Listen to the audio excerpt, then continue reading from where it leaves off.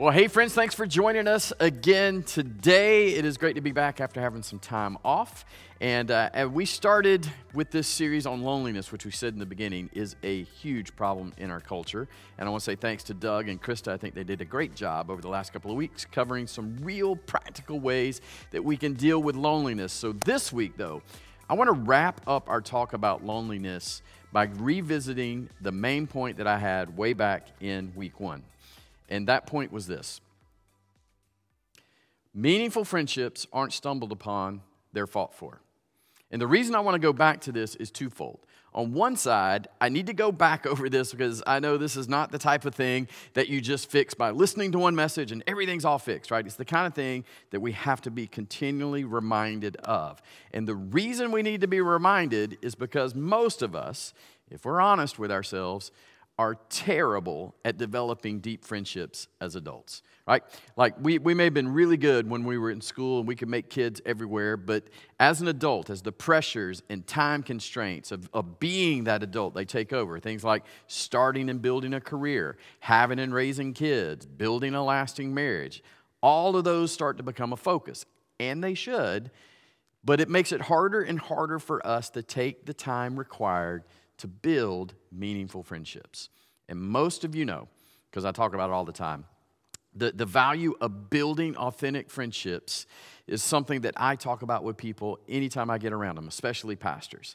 And a couple of weeks ago, I was with a large group of pastors, and I asked how many of them had at least one friend that they would call a best friend. Not someone from their past, but someone that they spend today regular, meaningful time with on the regular. And sadly, I really wasn't surprised when 75% of them said that they did not have even one person that they could put into the best friend category. And I don't think pastors are alone in that. I think all of us struggle with what friendships look like as an adult. Recently, there's a pastor who's really becoming a good friend of mine, and he shared this on Facebook, and I asked his permission because I think it's something that many of us can identify with. And he said this: I've given a lot of time and attention to friendship in adulthood these last few months, something I've admittedly been historically bad at. The correlation of finishing well in life and a small group of good friends has become evident. Sadly, I spent 26 years of my adult life working in the church and struggled with friendship. We have to be better, right? Hashtag one another. I love that phrase. We have to be better, and I agree. If we want to stand up through everything that life is going to throw at us, we have to be better at building deep, meaningful friendships. And those meaningful friendships aren't stumbled upon, they're fought for. So that's kind of the first reason that I'm revisiting and kind of using that as my main point from 3 weeks ago. The second is this: I kind of left you hanging, right? 3 weeks ago, I gave you a simple step to take. Have 2 meaningful conversations. But we never did look at how do you take those conversations further. We never talked about how do you develop meaningful friendships, because we all need meaningful friendships. And as we've said all through this series, it's what you were made for. You were made to have people in your life who love you and who love you back. These are the friends. The ones that share unforgettable moments with you, right? These are the friends who you call when times are tough. These are the friends who celebrate with you when everything's going great. But those kinds of friendships, they don't just fall in your lap, right? It just doesn't happen by sitting at home and all of a sudden you have friends. You need to put yourself out there, and you really need to go after deep connections. So the question is, how do you do that? Well, that's exactly what we're going to look at today. And to do that, we're going to look at one of the best stories of meaningful friendships, or at least I think it's the best story, in the Bible. We're going to look at the friendship between a guy named Jonathan and another guy named David. So if you want to open up your Bible app or open up your Bible, you can go to 1 Samuel chapter 18. But before we start reading, let's get some understanding like who the characters are and where we are in the story. Jonathan is the son of the king of Israel, who at this point is King Saul. And David is the David you've probably heard of. Yes, this is David and Goliath fame. By the time we get to 1 Samuel 18, a lot has already happened. David has already been anointed the next king by Samuel. Samuel says, you're going to be king. But Saul is still the king. Then David goes out and kills Goliath, wins over the heart of the people of Israel. So Saul's going to invite David to live in his house, probably to keep him under watch because he suspected that someday this David's going to rise up and kill him to take the throne. So as time goes on, Saul becomes more and more jealous of David, and David begins suspecting that Saul wants him dead. And it's during this time that Jonathan, the son of Saul, and David end up becoming friends. And that's where we're going to jump in and kind of zoom in on the story. 1 Samuel chapter 18 says this. After David had finished talking with Saul, he met Jonathan, the king's son. There was an immediate bond between them, for Jonathan loved David. And from that day on, Saul kept David with him and wouldn't let him return home. So as we're jumping into this right here, this is taking place immediately following David's grand victory over Goliath. And the text says that on that day, David went to live at Saul's house, and he didn't return. It also says that there was an immediate connection between Jonathan and David. You've probably experienced this before. Maybe you were like at an event, or you were at a game, or something was going on, and somebody introduces you to someone that you don't know. And after spending just a little bit of time talking to them, maybe you felt like there was some sort of connection, right? Maybe they were interested in some of the same things that you're interested in. Maybe you discovered that you both had similar experiences, or you share the same sense of humor. It's like you instantly click, and you found yourself enjoying the company of that person probably more than you ever expected. I think this is what's happening between David and Jonathan. They just kind of clicked. And then David is moved into Saul's house. So now they're in the same space together, and because of that, they're undoubtedly going to bump into each other all of the time. And because David and Jonathan have this kind of connection, and they're in the space at the same time, they become great friends, which leads us kind of the first point I want to make today about developing friendships. One of the ingredients that you got to have, and it's probably the first ingredient, is proximity, right? Proximity is actually the beginning of a relationship, right? Being physically close to someone creates opportunities for interaction. And it's in this proximity that you kind of grow in your shared interest, or you find out the other person's values and you have experiences together. Without proximity, it can be a real challenge to maintain consistent interactions. And it's in those consistent interactions that bonds are formed. So without those regular face-to-face meetings, it's almost impossible to build a meaningful friendship. So to really connect with someone and start a meaningful friendship, you've got to make time to hang out with them. Right? You have to choose to hang out with that person. You have to be the one who says, you know what, I'm going to reach out and I'm going to connect. And the thing that often gets in our way from doing this is how busy we are, right? There just never seems to be enough time just to hang out with someone, to really get to know them. But we've got to find a way, even in our packed schedules, we've got to find a way to make room for moments of closeness and interaction with the people that we want to develop a friendship with. Some of you know I've got some great, meaningful friendships with a couple of guys named Ken and David. What you may not know is that we didn't instantly click, right? It took each of them being intentional about making sure that we got together just to hang out. And in the beginning, none of each other knew us very well, right? Basically, it was that kind of like, if you've ever gone to church, that high in the lobby church kind of stuff, right? So it was all the time that we intentionally spent together early in our friendship that made the relationship that we have today even possible. And to be honest, I never felt like I had enough time just to stop what I was doing and go hang out. Right? There was a lot that needed to be done when I came here to this church. We had just experienced our lead pastor being removed. We had a staff that was hurting. We had a church full of people that were hurting. We had people looking for leadership and how to move forward. There was a lot to be done. And I remember thinking, I don't have time. Right? I don't have time to just go hang out for a couple of hours. But you know what? I did it anyway. And they did the same thing too. They each lived very busy lives. But we all made time to hang out and to get to know each other. So proximity is crucial if you want to develop meaningful friendships. So let's continue in our story. Verse 3 says, and Jonathan made a solemn pact with David because he loved him as much as he loved himself. So we don't really know like what was involved in this solemn pact, but whatever it was, he took it serious. They both took it very seriously. And then we can see the second step that comes in developing a meaningful friendship. You have proximity, and now you have purpose. Every meaningful friendship has to have some kind of purpose. If there's no purpose to hanging out, what you end up doing is having kind of what I would call a shallow friendship. Without purpose, those friendships, they rarely dive below the surface. You know what I'm talking about. Those are the relationships where you get together and most of the conversations revolve around whatever the latest gossip is, the weather, what's new on TV, or if you're guys, some sort of sports thing, but they never really touch on how we're genuinely feeling or what we're going through or what we're really afraid of right now.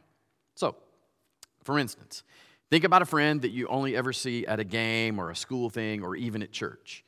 And when you see them, I'm sure you have fun, but there's no depth to your interactions. I would bet that there are some people that you'll talk to in the lobby of church today, but you've had some version of that same conversation a dozen times or 36 times. Nothing deep, just something to chat about. Or maybe there's somebody that you work with. And during your breaks, you get together and you have some conversations. And those conversations might be filled with work complaints or weekend friends, but they kind of stop there, right? Never in a million years would you share your personal victories or fears with them. So it's kept all at this kind of polite surface level. Now, these shallow friendships, they're not necessarily bad, right? They have their place, and they can actually be enjoyable. They can be stress-free. However, they will lack the emotional connection and support that deeper friendships provide, right? It's a shared purpose that begins to take things deeper. And I'm not saying that every relationship you have has to have purpose, but meaningful friendships, they have to have purpose. I was reading one person put it this way. They said, in life you have real friends and deal friends.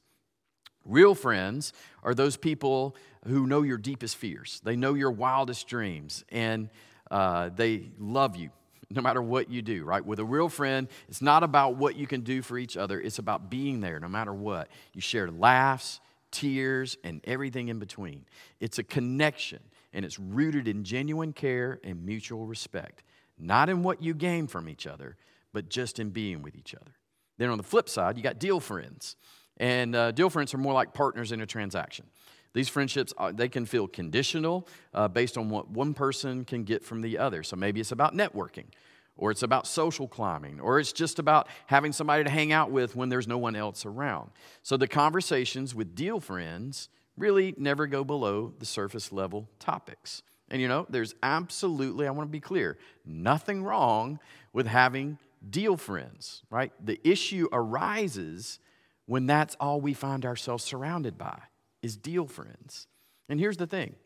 Most friendships probably start out as deal friends, right?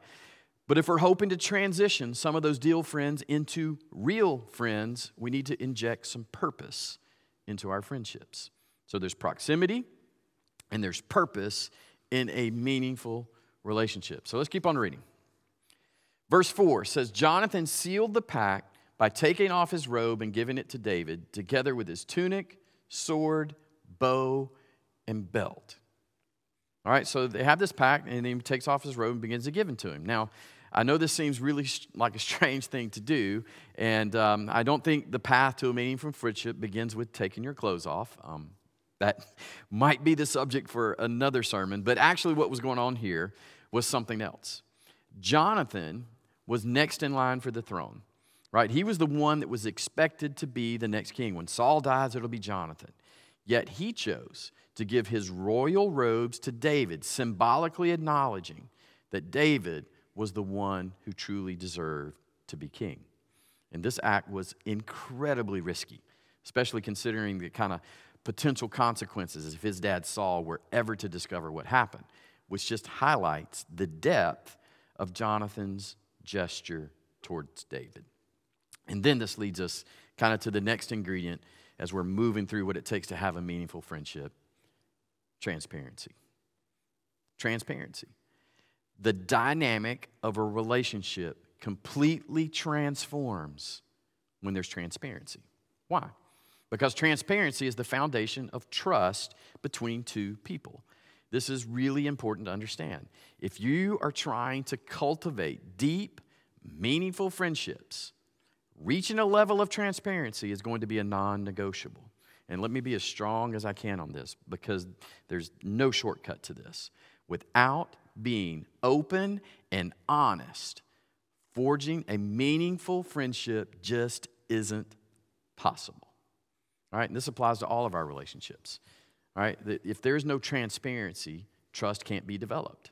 This is especially true in a marriage, and you have to have transparency. This is why when I'm sitting with someone and I hear about they have separate bank accounts, right? I got my bank account, they have their bank account, and no one has access to the other bank accounts. My first thought is, man, there's going to be trouble there. Like, why do you need to keep the details of your money from your spouse? Right? We're not going to get into that here, but if that's you, that might be something you want to drill into later. But as I see it, the major obstacles to transparency are shame and pain. You might think, well, I've opened up before and got hurt, right? I shared my heart, and it was either used against me or it was dismissed. Well, it might happen again, right? The risk is real. You could face rejection, misunderstanding. All that could happen again, but consider the alternative. Erecting barriers of pain and shame around yourself, it leads to a life devoid of meaningful connections, loneliness, and inner emptiness. And I'll say this, when it comes to being transparent, you must be the one who chooses to be transparent first. You can't wait for the other person to make the first move. You can't say, well, I want us to be close, and I know transparency is key, so you go first. That approach simply doesn't work, right? You have to make the choice to open up first. Maybe you share like a struggle that you're facing with your kids, or something that's going on at work, or something that you're afraid might happen. And I know it feels risky. And yeah, they might judge you. But this act of vulnerability, it can begin to pave a way for a deeper connection. It kind of tests the water to see if they're willing to be just as open in return. For a friendship to deepen, it has to go through transparency. There has to be mutual vulnerability. If you find yourself being open and the other person remains closed, well, that relationship, it might not be the friendship that you're looking for, right? If it feels more like a confessional or a therapy session, well, that's not a friendship. And here's something to remember. It's not about overwhelming the person that you're talking to with the challenges you're having at the moment, right? It's about mutual sharing and authenticity. If I go back to my friendship with Ken and David, in the very beginning of our friendship, each of us kind of went through some difficult and dark times. And during those times, we each had a choice to make about whether or not we were going to be honest and transparent about what was happening in our life. And to be honest, we didn't go straight from where we were to level 10 in our transparency. But little by little, we got there. And I am so glad that we did, because these guys have been my rock during a lot of other difficult times. So we have proximity, we have purpose, we have transparency. Now, let's look at what David and Jonathan, go back to the story and see if there's some more things that we can learn from friendship. For this, we're going to jump all the way to chapter 20 in 1 Samuel. 20, verse 1. David now fled from Naioth in Ramah and found Jonathan. What have I done, he explained. What is my crime? How have I offended your father that he is so determined to kill me?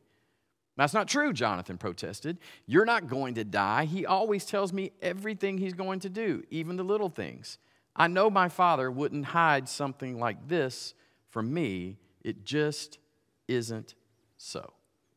So what we see going on here, so we go from chapter 18 to chapter 20, and we see a disagreement. Right, it's the first time that we see a disagreement, because in chapter 19, we see Saul kind of plotting to assassinate David, but Jonathan doesn't see it as a real threat. So you can imagine the kind of disagreement that's going on, especially from David's side. So verse 3, then David took an oath before Jonathan and said, your father knows perfectly well about our friendship. So he has said to himself, I won't tell Jonathan. Why should I hurt him? But I swear to you that I am only a step away from death. I swear it by the Lord and by my own soul. So David is pleading with his friend. Look, I know that you don't think your dad would do this. I know that you think he tells you everything, but I'm telling you, he's trying to kill me. And he is keeping it from you because he doesn't want to hurt you. And I love this. Let's look at his response. Let's look at David's friend's response in verse 4. He says, tell me what I can do to help you. Tell me what I can do to help you. Right? How can I be loyal to you? And it's worth noting that even though the two are kind of in a pretty important, you would think, disagreement, there's loyalty that they can fall back on and rely on in their friendship, which is yet another ingredient in developing a friendship. Proximity, purpose, transparency, and loyalty. Loyalty builds resilience in any relationship. But let me tell you, the enemy to staying loyal and showing up for someone is unresolved conflict. That's what trips us up. And it seems like a particularly big issue in our culture today, right? We're part of a culture that too often, I think, tells us if we don't see eye to eye on absolutely everything, then that's it, the friendship's over. So you see a different political view posted on Instagram or Facebook, and boom, no more texts, no more calls. And by the way, what I've noticed is we never tell someone that we're doing any of this intentionally, right? We don't have a conversation. We don't confront. We just kind of fade away. We have a term for it. We ghosted them, right? Now, I'm not saying you should stick around in a toxic relationship. Don't, right? I'm not saying that. But be open, right? Be open that someone could have a different point of view. The point is, our threshold of tolerance and resilience in friendship seems so low these days. We're quick to back away from the first sign of disagreement. We're reluctant to stay friends over some differences. If we give up too easily, we miss out on the growth and the resilience that can come from overcoming challenges together, right? We lose the chance to see how strong our relationship can actually become on the other side of those conflicts. So, Jonathan and David are having a bit of conflict. Let's look what happens next in our story as we jump down to verse 8. Show me this loyalty as my sworn friend. This is David talking. For we made a solemn pact before the Lord, or kill me yourself if I have sinned against your father. But please do not betray me to him. And so what we see is David pressing down into the loyalty of their friendship. And now, literally, his life depends on his friendship with Jonathan. And so as you read further, they kind of come up with a plan to save David's life. And towards the end of the chapter, we see this. So if we jump all the way to verse 41, then David bowed 3 times to Jonathan with his face to the ground. Both of them were in tears as they embraced each other and said goodbye, especially David, right? And then at last, Jonathan said to David, go in peace, for we have sworn loyalty to each other in the Lord's name. The Lord is the witness of a bond between us and our children forever.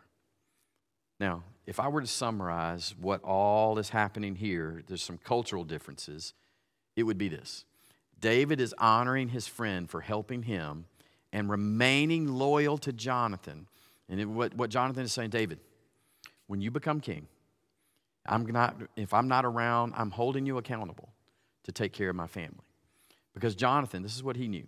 If David were to ascend to the throne, right, there would be a threat. David would feel like Jonathan's family was a threat to his throne because traditionally a new king would eliminate the entire dynasty before him to prevent any claims to the throne. So Jonathan is essentially placing his trust in David, saying, hey, when you become king, when you hold power, will you ensure the safety of me and my family? Will you protect my lineage if I'm no longer around? And in this, we kind of get the final ingredient in a meaningful friendship, and that is accountability. Accountability. Accountability is what adds depth to any relationship. It's about letting someone in close enough to point out your blind spots and to offer guidance. It's that moment when you grant someone the permission to hold you accountable, to really speak into your life, right? Tell you what is true, and that is meaningful. That is where meaningful depth in a friendship is formed. About 3 years ago, my wife and I were facing kind of an enormous crisis. Something had happened inside of our family, and the weight of that crisis put a strain on our marriage, something we had never experienced before. And before your mind wanders to what it might be, I know I'm a pastor, so everybody wants to go there. I feel like I need to say it was nothing immoral. It wasn't anything like that. Just one of those big disagreements that can happen inside of a marriage from time to time. So, if I'm being honest, we went quite a few weeks without talking to each other very much. And again, I knew I needed to stop being stubborn. But at the same time, I didn't want to back down. You ever been there? And in short, it was my friends that pointed that out and called me out on my behavior. And it was our friends that held us together and made us accountable to working things out. And in many ways, I owe them a huge debt for staying true to our friendship and helping my wife and I through that time.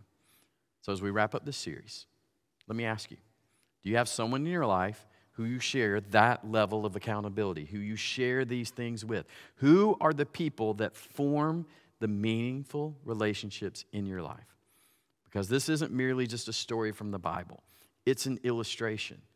It shows us the deep, meaningful relationships that you were designed to live. But remember, meaningful friendships aren't stumbled upon. They're fought for. They don't just happen by chance. They require effort. They require a deliberate pursuit. You must actively work towards building these significant bonds in your life. Meaningful relationships demand that you fight for the relationship. So if you really want to develop some meaningful friendships, let me issue you a challenge that you can work on. Here's what I think would be a practical next step following this message. In the next 2 weeks, choose 2 relationships to go deeper with and start working on proximity. In the next 2 weeks, choose 2 relationships and begin to give those relationships priority. Start a conversation about things that matter. Schedule time to hang out. Put it on your calendar and then actually do it and own it. Don't wait for the other person to text or call or set up the next drink or set up the next coffee. You take the initiative. Maybe, for some of you, you need to re-engage a friendship that used to be meaningful to you, but for whatever reason, you walked away. Maybe you ghosted them. Maybe it was a hard conversation that needed to be had, but you didn't have it. Or maybe it was a disagreement and you really didn't want to explore the depths of that disagreement. Whatever it was, maybe you need to take the initiative. Maybe you need to see, is there still something there that could be salvaged and built on? Like, don't wait on the other person. Think about all the time and energy that you've poured into that relationship. Some of those relationships are truly worth the effort to mend. So, choose 2 relationships and begin working on them. Prioritize time. And let's all begin working towards having healthy, meaningful friendships in our life. The future of your marriage may depend on what you do next. The relationship with your kids may depend on what you do next. Your financial future, your career path, all of it may depend on what you do next. And here's something I do know. Whether or not you experience the rich and satisfying life Jesus offers will depend on what you do next. So, take me up on this challenge and then come back next week as we kick off a brand new series where we're going to explore how we overcome our fears and doubts to achieve whatever it is that God is calling us to do. Before we go there, let me pray for us. Heavenly Father, thank you for guiding us through this conversation about the depth and the meaning of relationships. Help us to recognize the value of transparency and accountability and the effort required to build lasting connections. God, give us the courage to face down conflicts, to tear down walls of pride, and cherish the friendships that you are placing in our lives. God, I just ask that we never overlook the treasure that you have given us in each other, and grant us the wisdom to know which relationships are worth fighting for.